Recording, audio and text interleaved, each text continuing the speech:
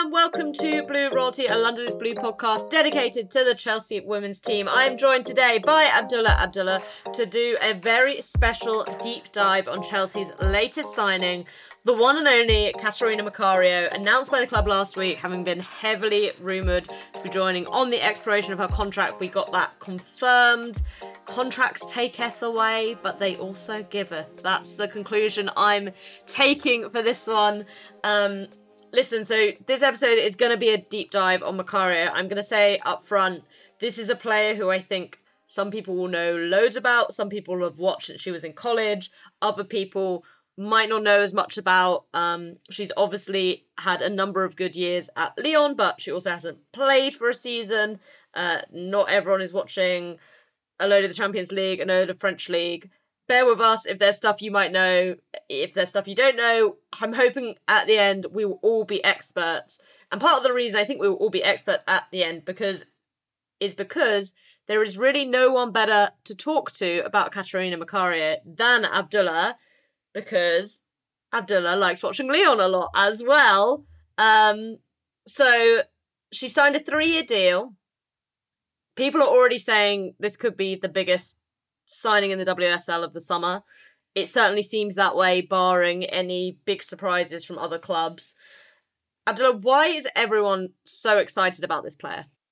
Oh, I mean, where do you start? Where do you start? I mean, at such a young age, she's already gone to arguably the biggest club in world football historically and helped them win a Champions League, against the other biggest club in the world, a couple of seasons ago. And so I think that development there in such a short space of time is just evidence alone of the exponential talent that now we have on our hands in Macario. I think there's just the fact that she's got so much room to grow. She's like a 7 or 8 year younger version of a Hada Kirby level of player, and you're getting maybe 60% of that in a body that's in her early 20s. So to be able to pull a player like this in from such a big club on a free, and to be able to have already seen her, do damage for such a big side and make a difference, is such an exciting prospect. And to think that she's going to be linking up with different players, learning a lot more new tricks for her playbook under Emma Hayes, playing with some top class players and more to come, then there's nothing more to be excited about. And I can see why she could probably be the biggest signing, because I mean, barring Alexia Putellas, Aitana, or Ada Hegerberg or Wendy Renard, someone like that joining a WSL club, I really don't see which other young player that is that's there that could probably come close to what Macario's star power is. You probably have a few at Bayern Munich or Wolfsburg, but in terms of impact and in terms of what she's done for her previous clubs, I don't think you can get any bigger. Yeah, I totally agree. I think Macario is a player who not only is very talented, but I think she knows what she wants. And there's something about that which has its own kind of X factor. And that's part of why I think it's so exciting that we've managed to sign her. One, because it's fucking cool, let's be real, when really good players want to play for your club. But two, this is a player who realistically could have gone anywhere, and we're in this kind of weird position with her because she hasn't played in a year. But if we cast our minds back to a year ago, this is someone who, from Lyon's Champions League run, people really couldn't stop talking about as almost like the driving force behind it. I know, by the end, Hegerberg shown up and she's back and she takes a load of plaudits. Selma Basha equally deservedly took a lot of praise from that whole run in the Champions League, but Macario was a key part of that. I want to skip back initially to the start of her career. She was born in Brazil, moved to America when she was 12 in order to pursue football. This is kind of what I mean when I just feel like this is someone who's so driven. Incredibly distinguished collegiate career, predominantly playing as a striker. You can go, if you're so inclined, and watch a 30-minute compilation of her goals that her agency made on YouTube. All of the ones that she scored while she was at Stanford, which is where she was at college. wins literally every individual award you can win as a collegiate player. ESPN Player of the Year, Herman Trophy, both those twice, Pac-12 Freshman of the Year, Honda Sports Award, beating out a little-known midfielder called Jesse Fleming, who was also nominated on that one. Bonkers numbers, 63 goals in 69 appearances, including 32 goals in 25 appearances in her junior year, which was her final year at Stanford. Helps them win the NCAA Soccer Championship twice.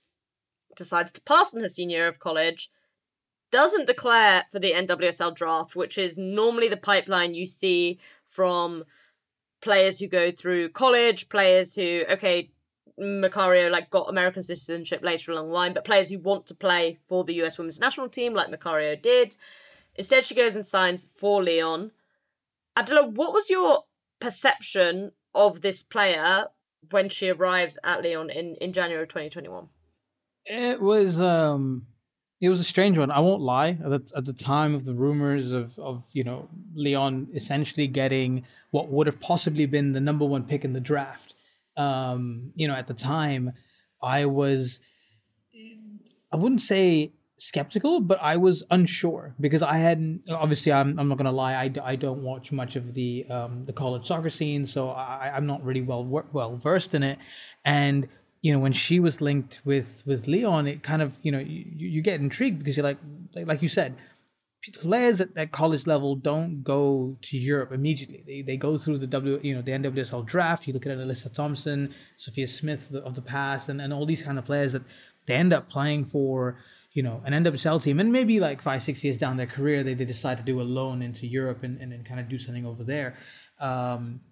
So it was intriguing. I wasn't too sure. I didn't think at all that she would. I thought eventually when I read about her and kind of learned a little bit more when she signed and kind of the work that went in behind, and I think that was what surprised me the most because I remember that one of the reasons to convince her to sign for Lyon was that Ade Hegerberg gave her a call and kind of gave her the Lyon pitch of saying why she should join, what she should do. Look, we can play together, we can create a legacy together, we can do things, and we can win trophies and create history at Lyon. And when she joined, I was like, all right, fine, we've got potentially a potential number one draft pick kind of coming in. She's young, and let's see how she develops because this is a very rare commodity in terms of players coming through. So I wasn't sure. I really wasn't sure. And I think the first half of the season that she did play was kind of testament to the jitteriness that people might have had, especially I did, in terms of can she adapt? Is she good enough to play for such a top team? But guess I was proven wrong. So yeah, that was my initial impressions of Macario at the time. It's always good to be proven wrong on things sometimes. And I get it as well. I think we often see with players coming out of the US college system, you don't know how they're gonna adapt. It is a very different environment to grow in. It's got a huge number of benefits. But whether players go to the NWSL, the WSL, Division 1, you see players taking different amounts of time to adjust to basically playing with grown-ups rather than playing with players your own age. And it's a specifically weird thing in women's football because we don't really have a sort of under 23 or under 21 academy system in the way you do on the men's side. It's kind of like in England, at least, under 18s and then you go. And so America's a bit more unique in that aspect. So you kind of get these older players coming through, although obviously Macario gave up her senior year to go and play for Lyon anyway. Obviously, Abdullah, when she gets to Lyon, it kind of coincides with a bit of a downturn in their fortunes. For most teams, this probably wouldn't be that unusual, but for Lyon, it was dramatic. They lost the league that year to PSG. They knocked them out of the Champions League as well. There was no Hegerberg at the time. She was injured. You kind of touched on it already, but talk to us a bit about how she developed from that back half of the 2021-22 season into... back half of the 2021 season into the 2021-22 season. So that 18 months really where we actually saw her play for Lyon. How did she change? It was crazy. I think you also have to remember that it wasn't the same coach as well. She eventually switched to Sonia Bumpastor in the following season when she came in Sonia's first season as well. So I think the first half of the season was important for her to just be able to adapt, and I think she got more minutes than usual because of Hegerberg's big injury, and I don't think that was the plan. I think the plan was you play Hegerberg, you just give Macario the 15, 20-minute cameos in the games, and you kind of let her play, and you go from there. And usually a Leon would be fighting top of the league and try and basically winning the league, but obviously, like you said, they lost to PSG. They got knocked out of the Champions League, and they were in a bad place. They weren't in a good run of form. They had Hegerberg injured. There was a couple other players at the time I think that were out as well. They were struggling to score a few goals. And I think Macario kind of got thrust into a situation where they had to use her. They didn't really have a choice because they needed to use their depth. And when they had a sort of, at the time, a striker there that they had to use, they were like, well, whether she plays well or she doesn't play well, we just got to throw her into the deep end and just kind of see if she, if she drowns or she floats. And I think initially she definitely struggled because I think the pace of Europe, pace of France, the physicality against the other players, she wasn't used to that. I think she really did look like a teenager, kind of lost in the midst of professionals at the time. And I think as the half season wore on, you could start seeing more and more glimpses of her potential, more and more glimpses of what she was signed for, and she ended up scoring a couple of goals here and there. And I think if you look back now, I think that was probably a monumental moment in her development as we see her now. Because I think if she had probably been given those smaller minutes and developed that way, yes, she might have ended up at the same trajectory as she is now. But I don't think she would have had such an impact for Lyon as she did in her full season where they won the Champions League, because she basically learns in 6 months, this is what the league is like. This is how the pace of the league is like. I've now taken this jam-packed experience of games that I've played, go into the summer, digest, rest, understand what her body needs, work on it, and obviously change a coach. Sonia comes in, someone who's a little more respected, understands the club, and probably was watching Macario and obviously the squad in those 6 months before maybe she even knew she was going to become the coach. And I think she liked what she saw, and I think Sonia took a little bit of her time as well to kind of bed her into the team as like a proper first team player. And I think Sonia was the first coach at Lyon in a long, long time that for me was someone that actually coached the players to make them better. Obviously, the politics behind it is different. Players respect her. She's a legend of the club. So if anything, they were actually listening to her. Whereas if you read reports and things like that, probably player power is a little bit more of an issue in years past under previous coaches, where maybe it was okay in the beginning and it started kind of going away, but the players were ultimately the ones that were really, taking the games on their own turf and playing it. And I think Sonia was basically had the chance to develop Macario and kind of put her in the center of a team that she wanted to develop that was new and coach her into becoming a better player. And I think that timing of her coming in, her being coached, along with the experience of playing in the league for 6 months with everything that happened and getting used to the team that she had around her, I think was just like the biggest point of her career where she was able to develop so fast. And after that, it was just, all right, we do a good few things, develop. And then it looks like she's a very quick learner.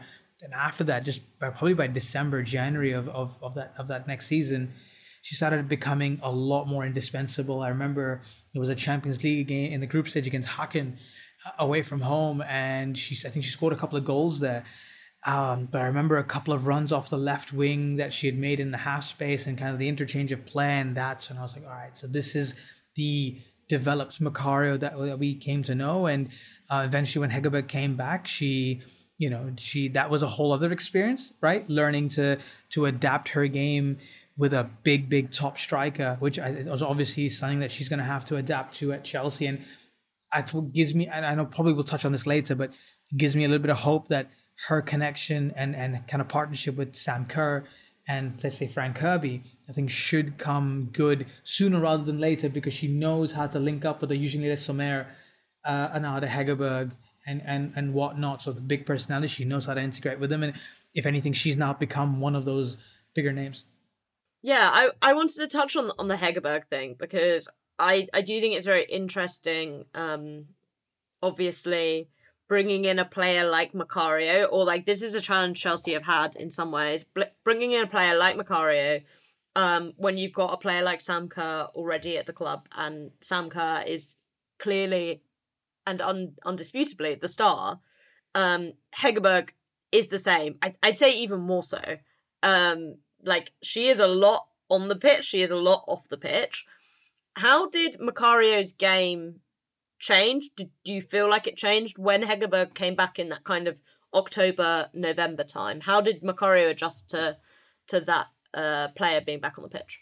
I think she had to, because if I can go back to when she joined, she was essentially, when she was playing in college and everything, she was, while she could play the 9 and the 10, she was essentially seen as a striker. Like at the time in the early days, even at the early times at Lyon, she was signed as and kind of touted as the striker coming in. And she basically, like I said, Hegerberg got injured, she played as the striker, right? And I think playing as a striker is one thing, but I think when Hegerberg came in, now, this is not a knock on Hegerberg at all, because when you're that good, there is no knock. This is your position, same with Sam Kerr, right? But when you're a caliber of striker of Hegerberg, Sam Kerr, etc., you are going to play in that position no matter what, because you are that good, right? And everybody else around you has to adapt. It basically, that's how it works. The team is built around that player, like the star power. And I think Macario had to then change her basically her position. She had to play a little bit deeper in almost a number 10 role, but I think we can call it the 9.5 or the 10.5. Let's call it the 10.5, right? Where you're playing not exactly as a number 9, but you're not playing exactly as a number 10. You're playing as almost like a secondary striker off someone that's big.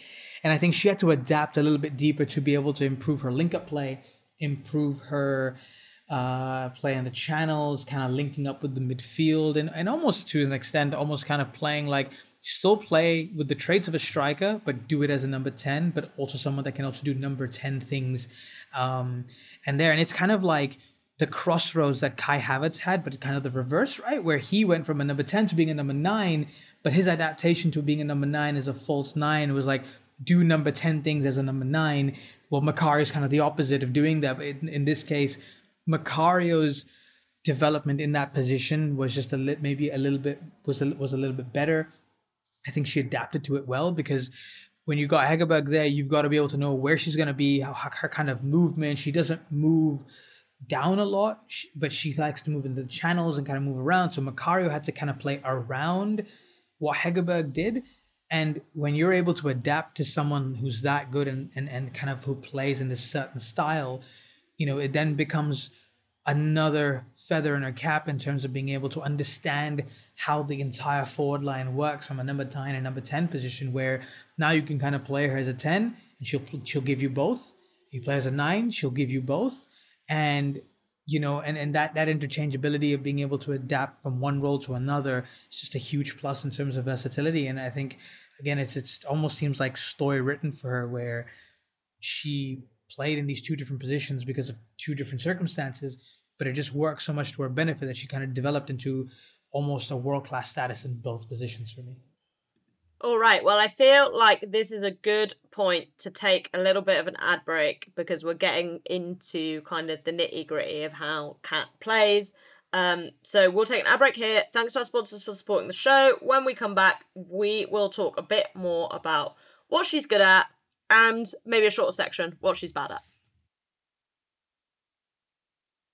So, Abdullah, before the ad break, you kind of started talking about how her positioning has changed and how she's able to do a lot of things in those different positions. I think part of the attraction for Chelsea is, and for her maybe, is that they get this opportunity to sign a second striker, a backup striker to Sam Kerr, who's not someone who's like an elite striker, but isn't someone who's going to demand start every game, because she can also play as a 10. And I think that kind of works for both parties in terms of Kat saying, I think she said that she sees herself as a false 9. But yeah, she's played as 9, she's played as 10, she's played as an 8 for the US women's national team. She's good at football, so it's fine, but it's not where she's at her best for me.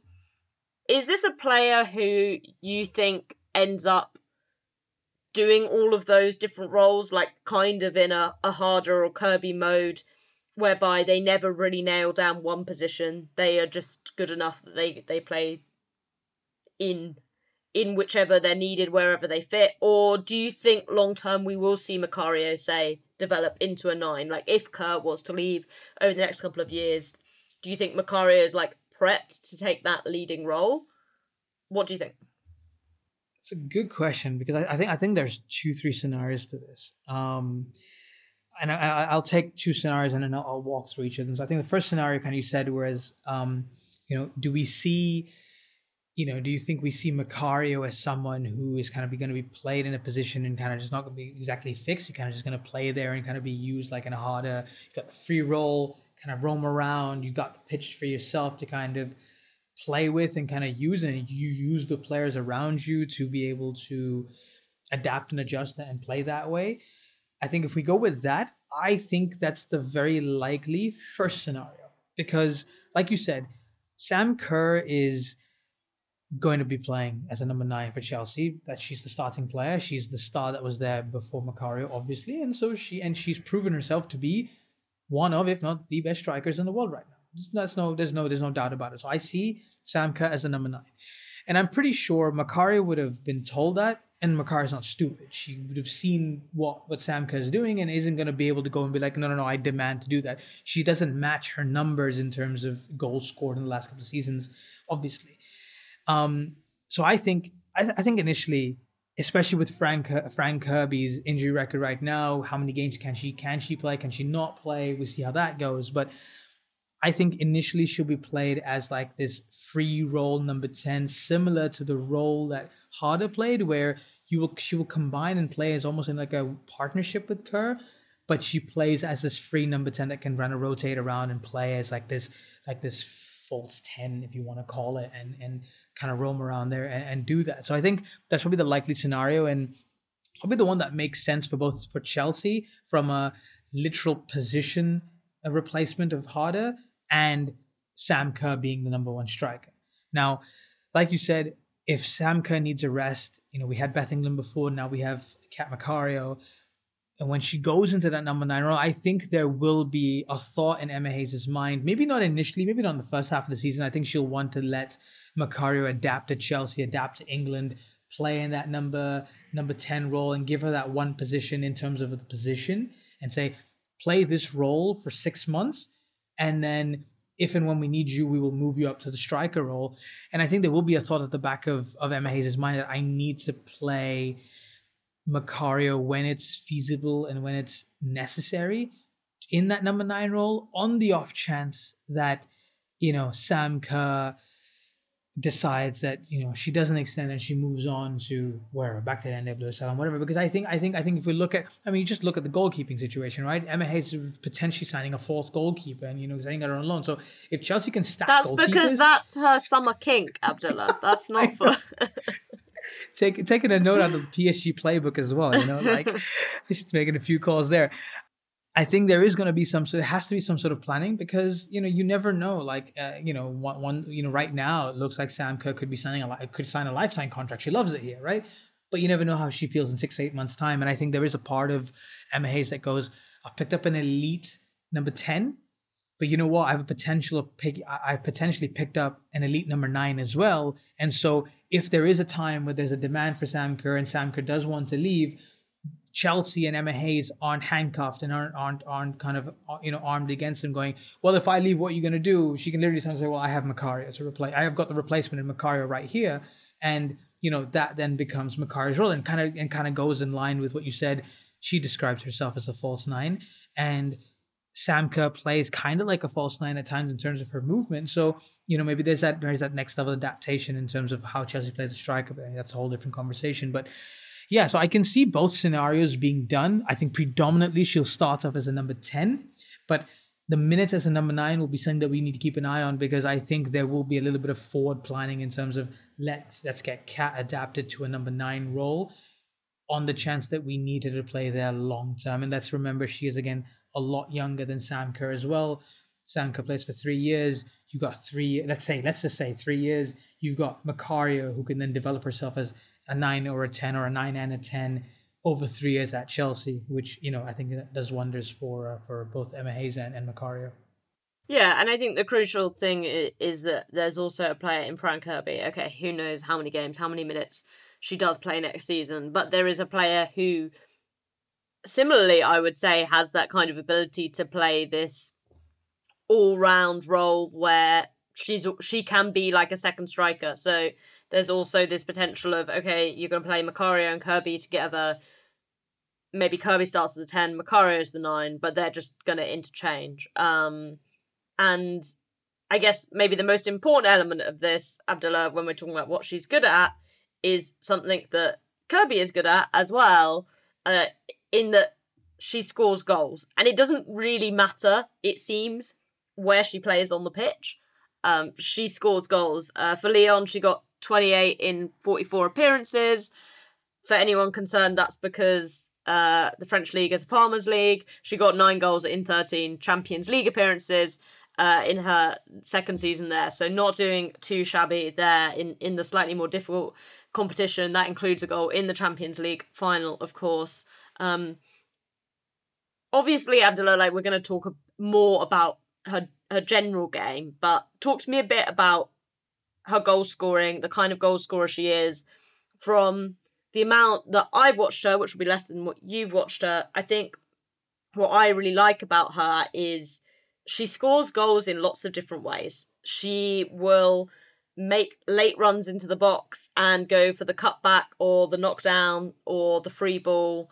Her goal in the Champions League final is a tap in where she basically just makes the run to the back post. She can score headers. She can score left foot, right foot. She just feels like a very, very complete goal scorer. I agree with you. I mean, I couldn't even have said that better. I think that she's a complete goal scorer.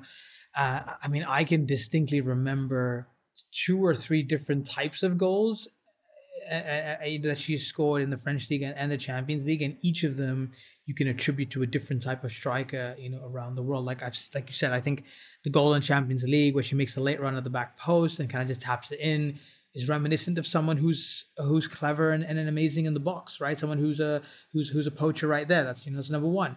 Can score goals. I've seen her score goals in the French league, where she's got crosses coming in, and Lyon have some amazing wide players. You got Sama Basha and Ellie Carpenter there who throw in some mean crosses. She can get on the end of those, and she scored headers from there.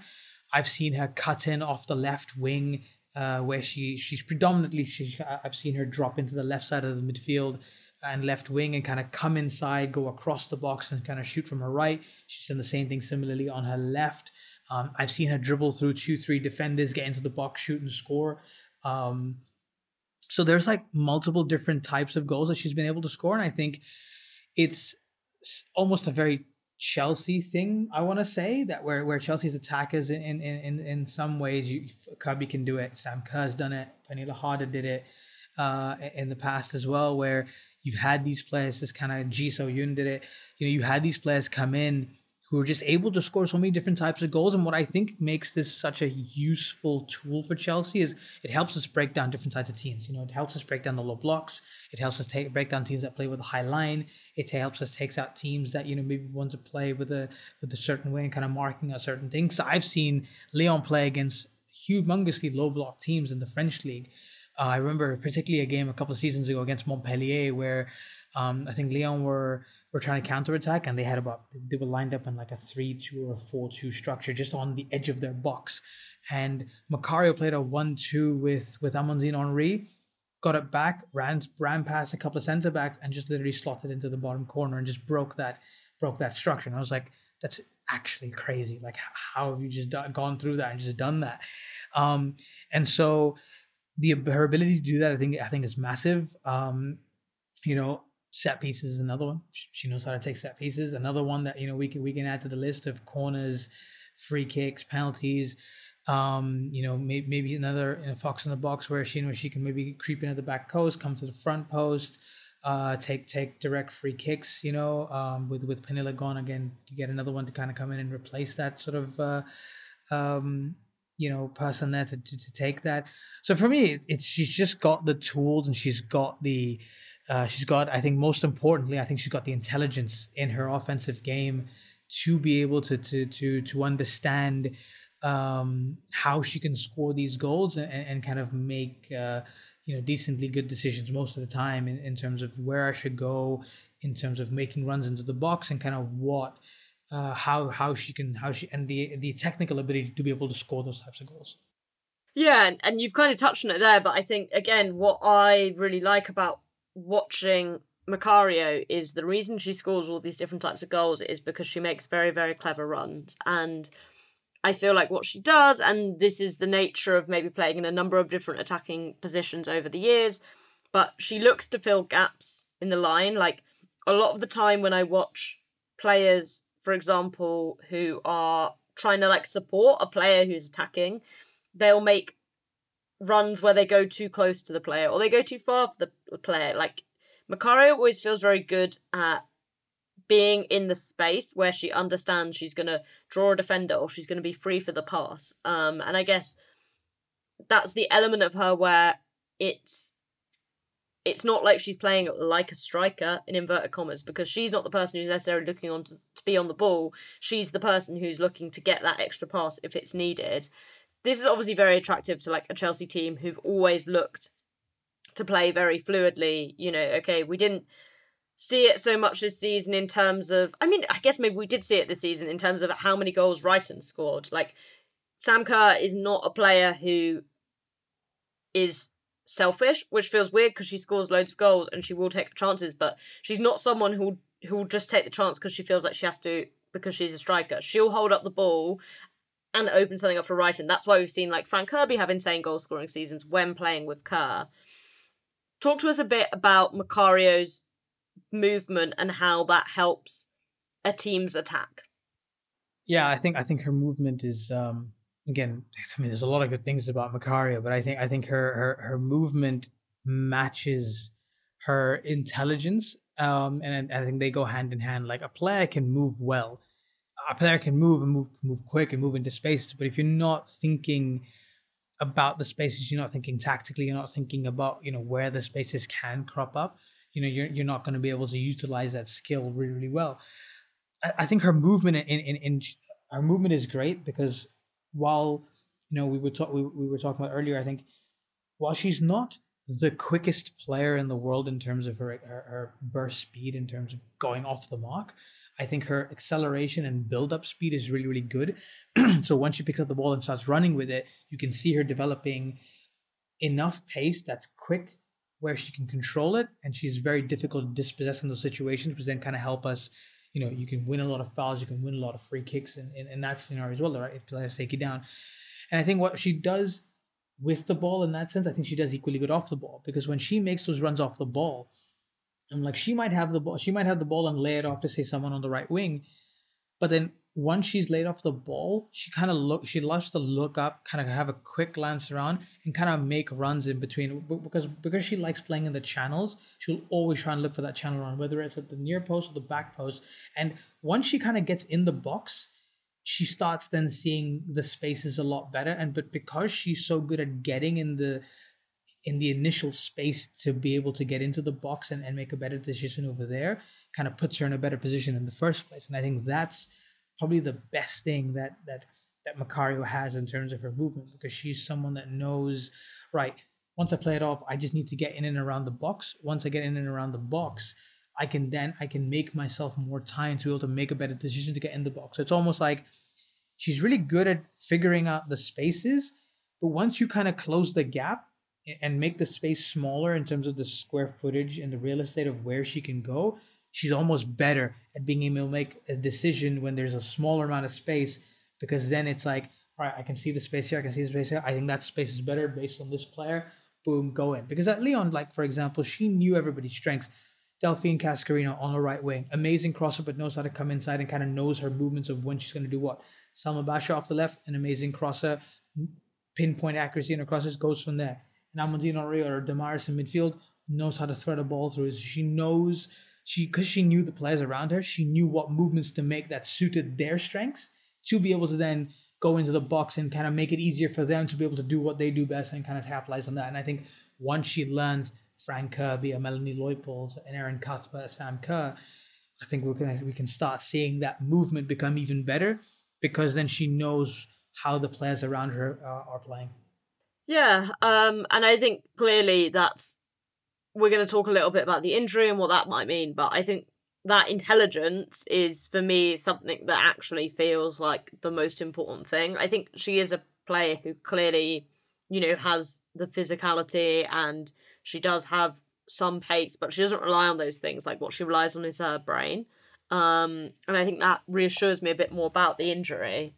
One more element of a game I want to touch on is the defensive side of things, because we were talking before we started recording and I was like, tell me what you think Kat Macario is bad at, and you were like, maybe it's this off the ball stuff. And I watched a lot of clips of Kat before we did this episode, and as part of that I rewatched the Champions League final, the Lyon Barca game, and I was really impressed in that. And look, this is a game where you like concentrate the most of all games ever. So like I will say that now. But what I was really impressed is that she was put on Patrick Guiaro, one of the best, if not the best, sixes in the world. And to be honest, she kind of marked her out of the Champions League final. Like every time the ball was like going towards Guiaro, she was there. She was ready to put Patry under pressure. There's like one opportunity that's created where she actually wins the ball of Patry because like Patry's trying to turn and Kat's already there. And she tracked Patry back as well. Like there were points where it was almost like she lost her concentration and she was the one running to like go and retrieve that ball. That's obviously, yeah, the game where you really, really focus. But talk to us a bit about maybe the good bits, that kind of thing, about her off-ball work, her defensive work, and maybe some of the concerns you have around that. So yeah, that game, I think what you referenced, I think that was Kat Macario at her best from an off the ball defensive perspective, definitely for me, because that game, while you said it requires the most amount of focus, but I think it was the game where Lyon were underdogs, and I think that probably the first time ever that you could ever call Lyon an underdog in a game, let alone a Champions League final. And I think it was just drilled into the entire team that they had to work. And if you weren't going to work, and if Sonia hadn't seen that level of commitment and work and training, I don't think Macario would have started, because Sonia was not afraid to drop players. Like she dropped, top players in that team, because she's like, what are you going to do? I'm the boss here. You're not going to be able to do anything. You're not going to be able to do anything. And so I think that was the fact that she started in a game that was so tactical for Lyon off the ball is a huge sign that, you know what, she can do that. So the fact that you're marking out probably the best single pivot in the game, and be able to force her into a mistake, even one mistake like that, is a huge bonus. And it kind of goes back to what I was just saying about her off-ball movement, decision making earlier. Was you give her a smaller amount of space to focus on, she's good. And I think that applies to her defensively as well, because she was playing in that number 10 slot. And the point to her was this single pivot number 6 position. And if for anybody listening, I'm making hand gestures, only Jesse can see it. So just ignore doing stuff. But in that kind of that number 6 pivot position, you can almost imagine a square where the number 6 will be playing just outside the box. She was basically told, Patry plays here. All you have to do is cover shadow this area. Make sure she does not get out of there. And you kind of letting her just say, as long as you focus on this when you're off the ball, when we're pressing, that's all your job is. And I think when you give her a task like that and you ask her to do things like that, she will just do it, because it doesn't require her to be able to have to expand herself across the pitch, do a lot more defensive work, and then affects her stamina and everything. And I think it's the perfect balance between giving her a defensive job to do off the ball as an attacking player, especially as a number 10, which, as we know, is such an important role both offensively and defensively, when it comes to pressing and defending and everything. But at the same time, you were giving her enough time and enough, enough time and enough kind of presence to say, all right, you can still then give your influence from an attacking perspective from these areas and do what you need to do best. So for me, that's where I find her defensively really good, and kind of they all link together. And my only concern that can really bring about her game overall, if I'm going to do that, is I think when it comes to her link up play as a number 10, there are times I've seen her play where she drops deep to link up with midfield because she wants to come and collect when she is playing as a number 10, and that kind of involves her playing with her back to goal. She's while she can pick up balls that go past her, the through balls, there's a lot of times where she against low blocks, against teams that may be man marking her, that she needs to drop deep to be able to pull players out of position and kind of receive back to goal. And I think the only thing now that I would think that she would need is to be able to improve her decision making in terms of that first decision after receiving the ball. Yes, she does scan and she does look around and she look over her shoulder, but there are times where she'll pick it up, turn, and she may place the pass maybe in the right direction, but kind of a little bit off target. And I think when you have someone like and it was balls for Ada Hegerberg at the time, and Ada Hegerberg wasn't the quickest player, so things did go past her, and obviously playing as in that sense, you might have been playing in a 4-3-3 on the left side coming inside.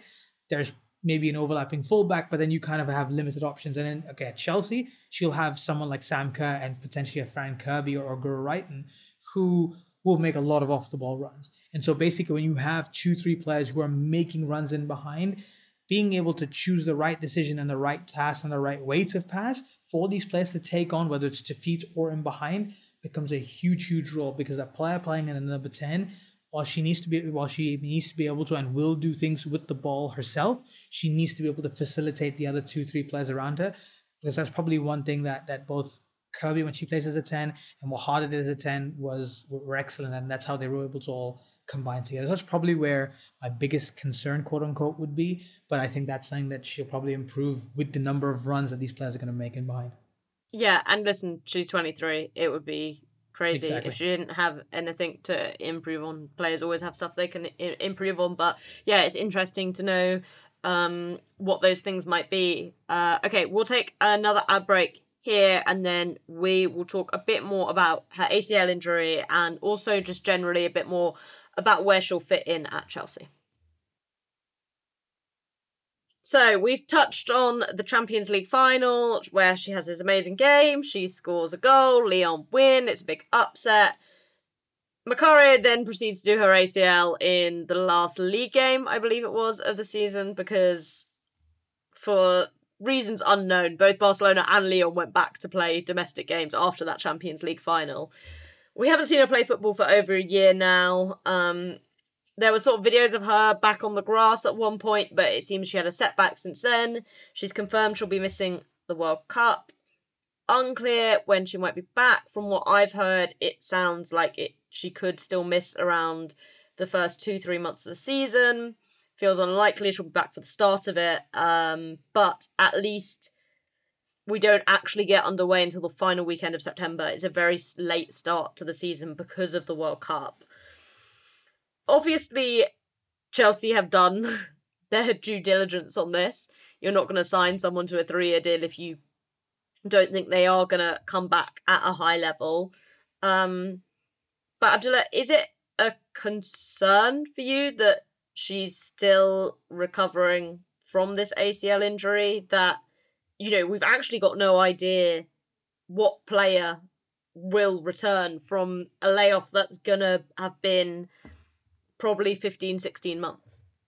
Yeah, a little bit, because at the time that Macario did her ACL, Ellie Carpenter went down in the game before that. She went down in the Champions League final, and she's back playing for the last 3-4 months, and she's playing regular football. She's playing 90 minutes, and she's slowly now coming back to, or rather, obviously the season is done, but she had slowly came back to her best as the season progressed, towards the end, and it still took, few minutes in December, January, February, March, to really start seeing, an 80, 70, 80, 90 minute Ellie Carpenter, and then eventually seeing her get back to the levels that she was. And then obviously she became, she got back. Ada Hegerberg similarly did a big injury, took a while to come back, but when she's come back, she started to see the best of her, and it's taken her 3, 4, 5 months. And the fact that we haven't seen her recover yet, she was in Qatar for a long time doing her rehab over there, setback, and the fact that she's missing the World Cup, and that she's not even like close to even just like, all right, maybe I can make, the squad kind of touch and go, because at that point you think, okay, they probably should be able to I mean, look at Alexia Putellas, right? Sorry, another example. Did her injury just before the World Euros, and is now back in the squad for the World Cup. Played minutes at the back end of last season, and she didn't get 90 minutes per se, but she slowly is coming back, and it's taken a little bit of time for her to come back into form. So it is a concern, because if we aren't going to see Kat for the first 2-3 months of the season, you lose 2-3 months of development. Then you got to slowly ease her back into it. Do we only then start seeing maybe 30-40 minute cameos from her in like January?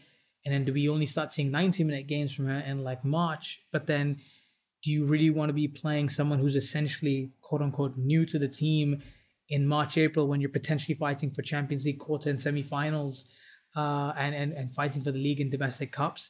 And so, there's a chance that we don't see a 70-80% Macario for a long period of time, maybe until the season after, right? There's a chance if she doesn't come back. So, it's kind of good for Chelsea that she's not playing at the World Cup, so she can just focus the next 2-3 months on rehab herself and kind of go from there.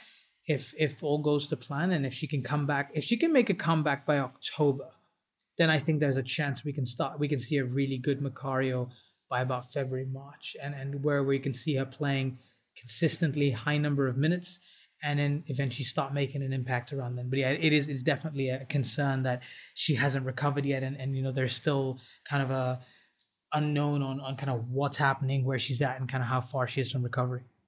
Yeah, I mean, I think it obviously is a concern, and it's understandable because we kind of have no idea. But equally, I think the thing that will be interesting is, I'm sure Chelsea will feel that even though they've lost Harder, they spent a huge portion of the season playing without Harder and Kirby, so that they can make up for Macario not being fit, especially if Kirby is back for pre-season, which sounds like it should be the case. And I think ultimately you see the long-term potential upside as being much bigger than waiting a couple of months. Like, I know Macario signed a 3-year deal, but she's 23. This is probably a player you're hoping will stay at the club for 4 or 5 years. Now, who knows whether that will actually be the case? She obviously left Lyon like on the expiration of her contract, but I'm sure Chelsea will feel like this is a player they would be willing and want to build a team around, especially because lots of the attacking players, aside from Lauren James, are on the older side. Kerr, Kirby, and Wrighton are all players who don't have 5 years more development ahead of them in the way that Macario does. So I think Chelsea will feel relaxed about taking the time that they need to get Macario back into shape. Yeah, I actually agree with you. I think it's better that she's skipping the World Cup, as shit as that is for her, but that just gives her an opportunity to focus on recovering. Whereas, maybe if that door was even slightly open, she's rushing into something that she's not ready for.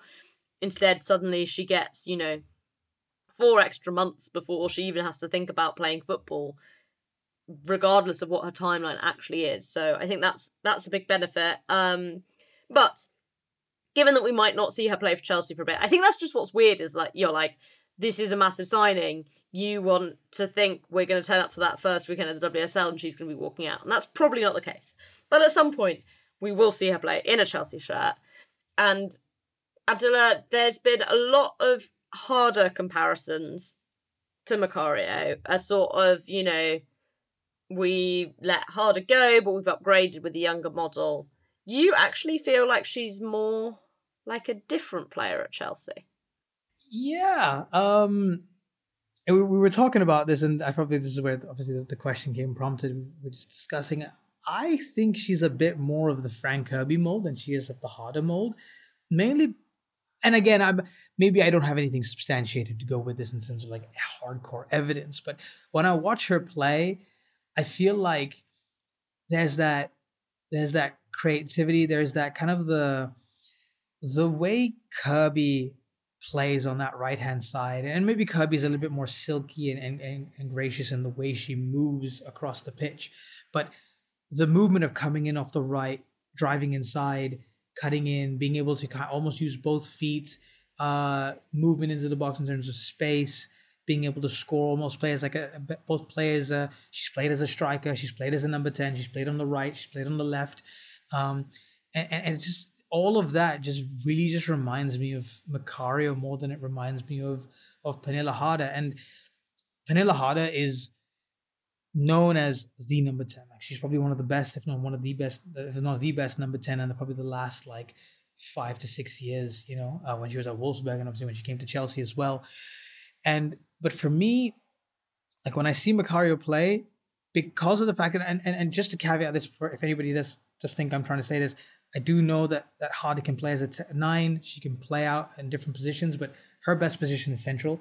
Whereas Macario and Kirby can both play in different positions, both centrally and possibly do a job, in Macario's case, in a wider position coming inside. And I think their ability to be able to understand the smaller spaces coming in off the wide areas, starting from there, I think is very, very similar. And in a weird way, while I do think that Macario is more of the mold of Kirby, I can see a world where they both play together and it can work, because Macario still brings you something different in the mold of what a potential Harder brings, and what Sam Kerr brings. So there is traits of all three, but I think for me it's a predominant Frank Kirby mold than it is a Pernilla Harder mold. Yeah, I mean, I can see both sides. I think in some ways because I feel like I've watched her so much centrally, and I kind of still associate Fran with playing out wide more than centrally. The harder comparison is what I lean to. There's been rival radar charts around this about basically who's better. The reality is you're not going to compare two players off a radar, but I would say go with the FB ref data, not the Y Scout data, because Y Scout data can be wild sometimes. So yeah, if you are looking at like kind of graphics, that's just one thing that's worth looking out for. But look, they're two different players. I think what's clear, Abdullah, when we're talking about these comparisons, is that Chelsea wanted to sign another attacking player, another high quality attacking player, and that's what they're getting with Macario. You don't need someone to fill Pernilla Harder's shoes because no one's going to. And why fill someone else's shoes when you can bring your own shoes, if I can carry on with this laboured analogy? Yeah, exactly. Everyone bring your own shoes to the party. No, you're right. I think replicating what was one of the best 10s in the world did at Chelsea is nigh on impossible task. You basically need to just re-sign Pernilla Harder from Bayern Munich if you want to play Pernilla Harder role again. So that's one thing. I think it's good that Macario comes in and kind of brings her own traits and her own strengths, because I think Chelsea are in a little bit need of a refresh in terms of tactically of how they move forward and how they play, because it's been 2 seasons of teams watching and have evidence and footage of Chelsea of how they play. And yes, obviously it's incredibly difficult to stop, but you eventually teams will figure out a way and do it if you're going to keep playing the same way. I mean, every good team has evolved. Even Pep Guardiola evolves his team almost on a yearly basis, right? Because even he's one of the best, if not the best, tactician around. So I think Macario coming in and kind of forcing Emma Hayes to rethink how she plays and redefines that number 10 role, I think is a good thing. I think it also then forces the players around them to adapt as well and kind of think of how can we now leverage this new player here and improve our game. And maybe in the process of doing that, they figure out, oh, okay, cool, I can also do this, and maybe we can do this, and that knock-on effect for everybody else, I think is really, really good. So yeah, Macario coming in, doing her own thing for me is I think ultimately a good thing for both the club and the players around.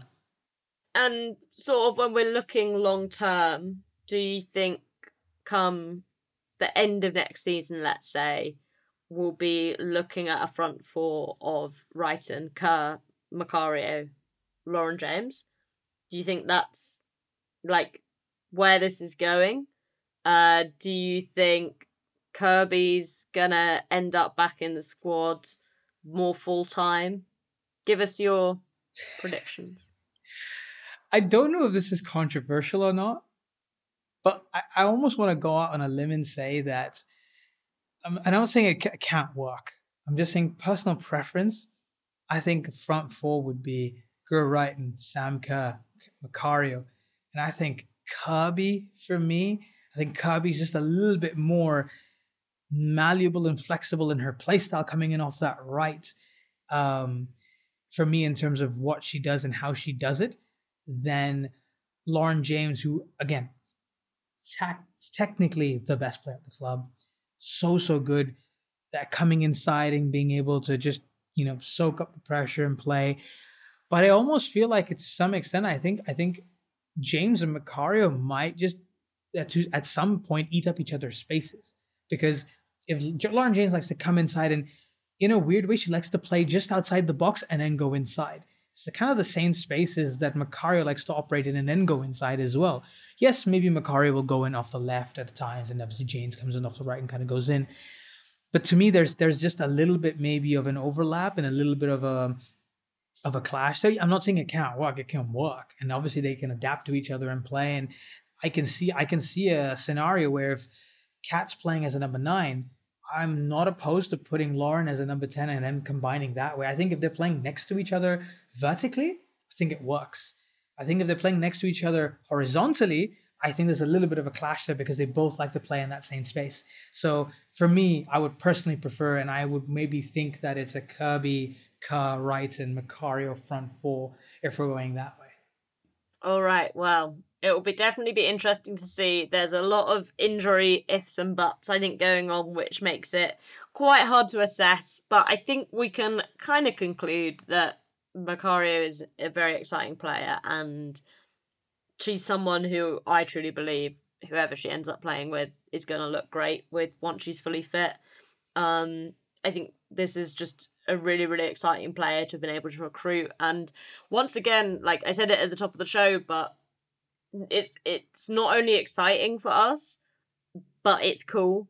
Like, I feel like there was a lot of conversation around Eriksson and Harder wanting to leave, and obviously you get this kind of negative perception of the club because players are looking for something else, and whatever, that's fine. Like, people are always going to put their own narratives on it, but when you've got the most accomplished young player in the world, let's be real, there's really not another 23-year-old who's done it like Macario has, who wants to come and play for you. I think that's just a really exciting vote of confidence in your club and the project that Chelsea are selling to players as well. So yeah, looking forward to seeing her play. Abdullah, thank you for giving us your insight on Macario. Give us a quick plug of your Substack in case anyone wants to read more of your analysis on Kat. Thanks. So my Substack is called Pressing Matters. I've got a recent piece on Macario as Chelsea's kind of number 10, what I think she'll fit in, and I've got some older stuff on Macario and Leon and kind of how she fit in. So, and if you want any other women's football specific analysis stuff across all different European teams, it's all kind of plastered there over the last couple of years. So yeah, go and enjoy Pressing Matters.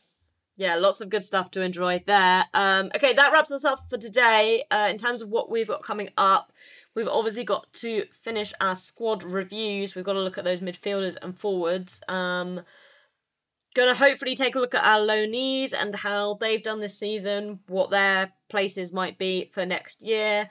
And potentially, maybe we'll get to do another deep dive on a new Chelsea player soon. I know that Ashley Lawrence has been announced as leaving Paris Saint-Germain last week. Who knows what's happening with that?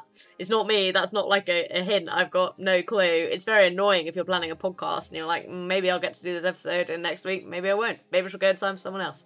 But fingers crossed we might get to do that soon. That would be very, very good. But yeah, we'll be back with you later in the week anyway, regardless of whether Ashley Lawrence has signed or not. Until then, Chelsea fans, you know what to do. Keep the blue flag flying high.